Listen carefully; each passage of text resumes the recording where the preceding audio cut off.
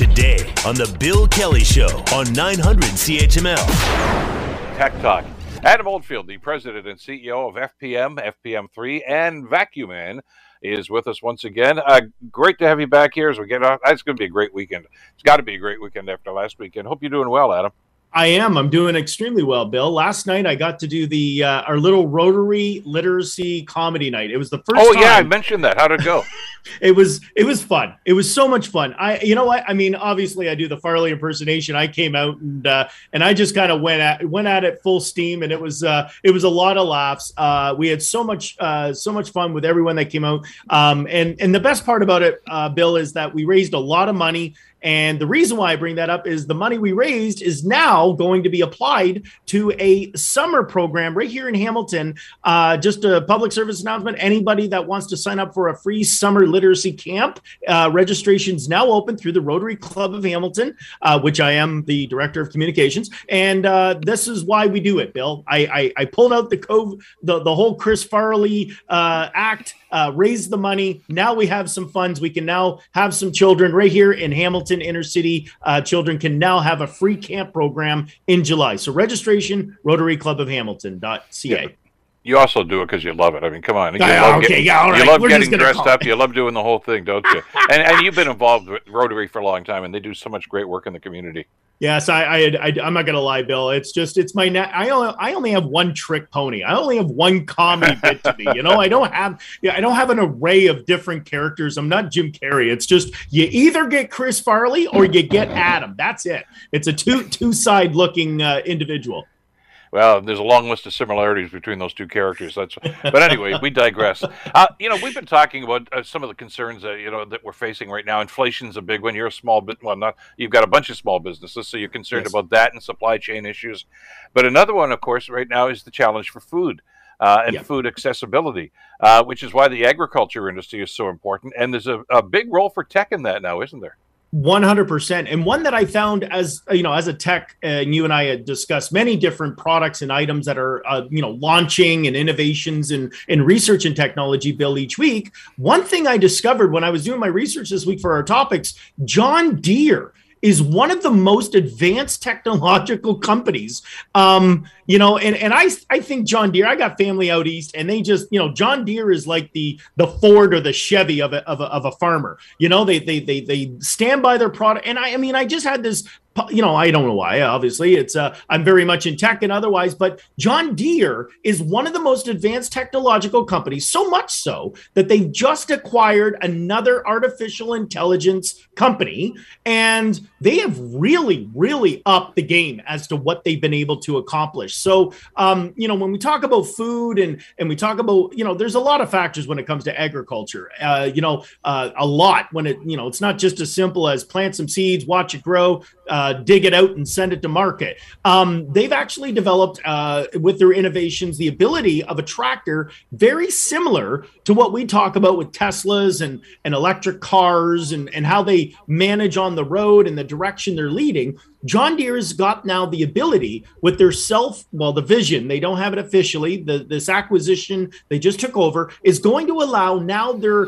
tractors to be able to manage in a field completely autonomous. Now, we've heard of autonomous, tractor equipment, and they've been able to do certain things. However, a little more advanced elements behind this include the biological understanding of its surroundings. So, when you're driving down a road, Bill, it's pretty easy. It's paved. There's lines. It's universal across North America, the world for that matter. All cars are following the same principles: street lights, stop signs, lines on the road, all that. When it comes to farming, you're sticking a tractor in a field, and there are many obstacles. There are types of plants you're farming, whether it's cabbage or carrots or wheat or grain.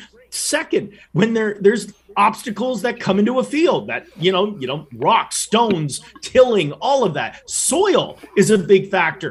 Types of soil. Is the soil capable of growing the product that it's in it? So this new element that John Deere has invested in is going to be able to not only drive up and down properly and plant seeds, it's got now the aspect of understanding types of animals, birds, golfers, groundhogs, all of that will now have a data collection that will be used for the purpose of operating.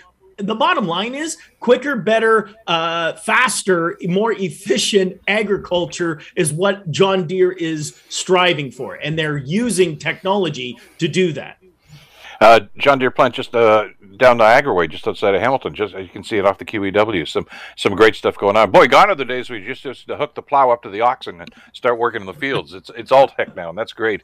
The other thing too is we talked about we want to get back into the workplace, and there's a lot of jobs and not enough people to fill them. But even when you apply, one of the most daunting experiences anybody can ever have, Adam, and you and I have gone through this a whole lot in our lives, is the job interview. Because you gotta get it. You can't mess that up.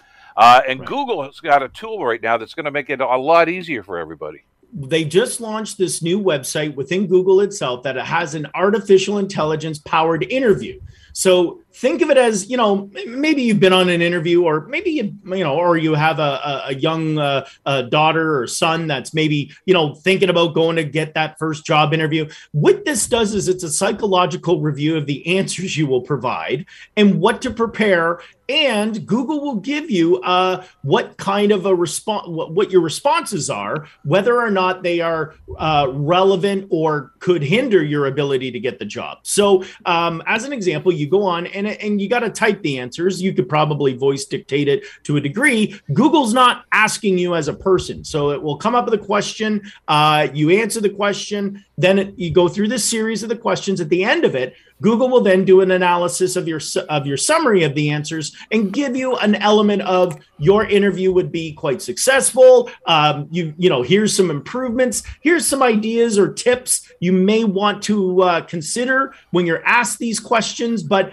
yeah, interviews are very, very daunting. And I mean, the element of where technology and how Google is trying to help is to give people the opportunity to be able to prep themselves to be able to have that interview. And I can't believe, and these are much more detailed questions, Bill. These are not like standard of like, so why do you want to work here? What's your strength? What's your weakness? Those are boilerplate questions. These are very more in depth. And not only does it help those that are interviewing, those, my small business and many others, sometimes there's better questions to ask to be able to understand who it is you're going to hire. So it's got a double side to that. But yes, if you're looking for, geez, I want to prepare myself for that interview. I want to go in. I want to feel strong. I want to make sure that I really have a chance to win this, because you got to sell yourself when you're interviewing. This is a great tool Google has now launched. We've all heard over the last couple of years, I guess, Amber Alerts. Sadly, we hear them all too often. That's when the child goes missing and authorities need public's assistance in doing that. And I've fielded the phone calls, and we've talked about this on the program. Invariably, when one goes off, sometimes in the middle of the night, they call cops, they call City Hall, they call my radio show and say, what an inconvenience. Well, they're very necessary and yes, very loud. And because of that volume, it's actually going to, I'm thinking anyway, according to this story, leading to a lawsuit. Somebody actually got injured listening to this? Yeah, what the lawsuit is not about the Amber Alert. It wasn't towards the Amber Alert situation. The lawsuit is against Apple with the AirPods. So what's happened is that there is a case of where there is technology. You get in your car and your stereo, as the sound or the wind noise goes up, the stereo goes up. And it can dim the sound as necessary. Well, the lawsuit similar to this case was a family in Texas. Their child was watching Netflix, laying down, watching whatever show they were paying attention to, and an Amber Alert went off. And at that time, it ended up actually rupturing his eardrum. Now the child is dealing with dizziness and vertigo and all sorts of medical concerns. And so this case is against Apple for having a defective product that fails to automatically reduce a squelching maximum sound that comes from the phone. And as you indicated, when that Amber Alert comes on, it instantly overtakes the phone. The phone then goes to its maximum sound and starts to cry the alarm signals that happen. Now, just as a point that you brought up, Bill, over 123 children have been rescued in the last year because of the program. So as much as, like you stated, it's very much a necessary need. However, the argument is, why is it that Apple wasn't able to create a product similar to knowing not to make the sound so loud in the AirPods? Now, this is a bit of an interesting case. I'm going to keep an eye on it because if you didn't hear it and it didn't overtake the sound, you might not be aware of the Amber Alert. That's the defense. Apple is apparently under scrutiny for just not controlling the technology, that a warning without the user's control is now at the mercy of the system. So anyway, this is something for Factor. Yeah, if you are wearing headphones, Apple headphones, something to keep in mind that should an Amber Alert happen, you're probably going to hear it very loud and clear. Summertime is here. That means we're going to be outdoors, sometimes for the first time in many months, of course, because of the pandemics. But there's an interesting collaboration here between Google and Samsung. Yes. You never figured these guys were going to hook up, but it's pretty valuable, isn't it?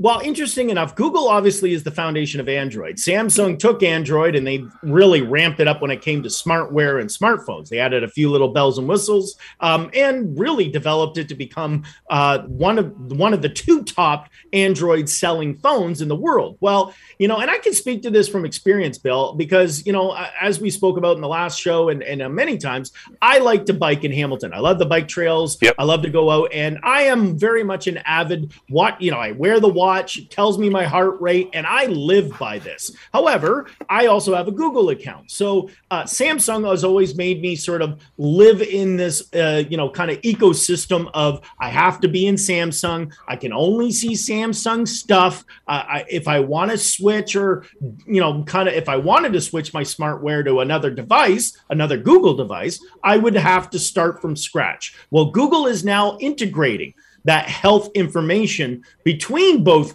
Google and Samsung can now integrate the two together. And just to give you a perspective, I bought one of those smart bikes, like electric pedal assist bikes. Bill, being the size of Chris Farley, you got to have yourself a little help going up a hill, if you know what I mean. Anyway, little side point to the Samsung monitoring my health. I'm riding the bike and I'm doing great, but the battery was supposed to give me 40 to 60 kilometers. That's what it told me I was getting. I get up the hill. I'm only 5 kilometers in and the battery's drained. I called the support. It was a brand new bike. And I said, something's wrong with my battery. It's defective. I'm seeing that I should be getting this much more battery. Anyway, I'm 6 foot and I'm a little bigger than the average bear. And when I told them, I'm 268 pounds, they literally said, that's amazing. You're getting amazing battery life on this. We're going to send you to the research department. We'd love to hear this great story. So I thought I had a defective battery. I'm just a little too big to ride a pedal assist bike. And the Samsung Google device was keeping monitor of that, going,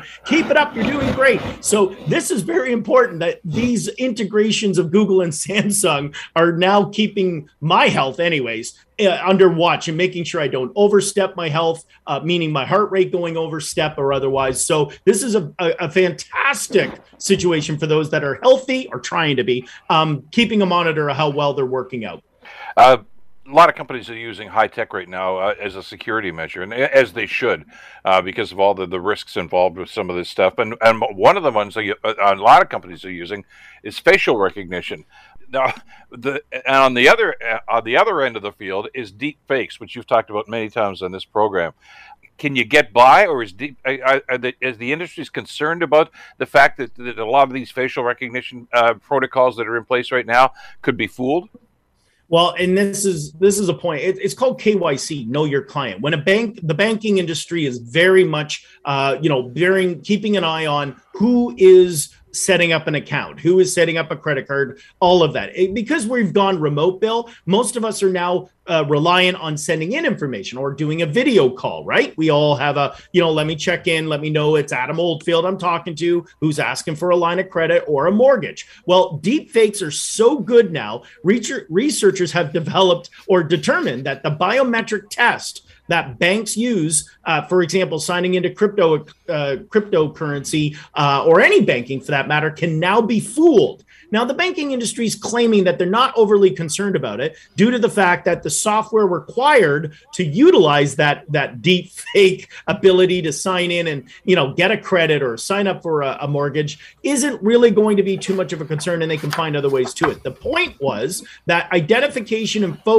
facial recognition can now be duped by deepfake, that it's so good that I could be able to have a conversation with my banker if I wanted to be Tom Cruise, and I could be able to identify myself or use deepfake software to allow myself to look like that individual. This is neat. You can go to restaurants now. Of course, they're open again, and we should all do that to try to get that industry back to where it should be. And you can reserve online. You can, okay, Mr. Oldfield, dinner for 2 at 7:00 tonight. And now it's interesting what Google's done here. They're taking it one step further. When you're online to make your reservations, they take you inside the restaurant. Well, no one wants to go to a restaurant you've never been to before unless it's been by referral. You got to understand, where's the best seating of the restaurant? When you make a reservation, if you've never been there, or you're traveling to another city, or you're on vacation, and maybe you're just having a date night, sometimes you just want to get the best location to park yourself and be special. Well, yes, Google Maps is now not only going to let you see where the restaurant's located on the street, you can see it from space, and it will tell you how busy it is. It's now giving you the experience that shows you table settings inside the restaurant. Why that's important, Bill, is that now when you make a reservation, you'll now be able to, well, again, restaurants are subject to setting it up and obviously registering themselves with Google, but you'll now be able to go in and say, I like table 7, located by the window overlooking the falls or overlooking the forest, wherever the restaurant is, or King Street for that matter, if you're downtown Hamilton. And you'll be able to actually reserve and see for yourself where it is you're sitting. In addition, it gives you the perspective of, if you're in the chair, you can now rotate and move yourself around like a 3D image and be able to say, as if you're turning your head to the left to look at the kitchen, you can see where the bathroom's located. So your first date night, or anniversary can now be even more special versus stumbling over yourself wondering, oh, good, I'm sitting by the bathroom during my first date. So Google Maps is up in their game when it comes to restaurant reservations. No, it's practical too. I mean, you're absolutely right. First time at a restaurant, you go in there and you think, "Oh God, I wish we could have got that table over there." Right. Overlooking the falls or whatever it is. I mean, it's like the Old Mill, one of the great restaurants in Ancaster in the Hamilton area. Everybody wants to sit by the window because they've got the waterfall there from the Old Mill. So now you can actually do that inside. Great idea. Finishing off on a positive note, this is Tech Talk. We do this every Friday at 11:30 with Adam Oldfield from FPM and FPM3 Marketing and Vacuum Man. Have a great weekend. Get on the bike, and we'll see you again next Friday. Thanks, Bill. You have a great weekend too. The Bill Kelly Show, weekdays from 9 to noon on 900 CHML.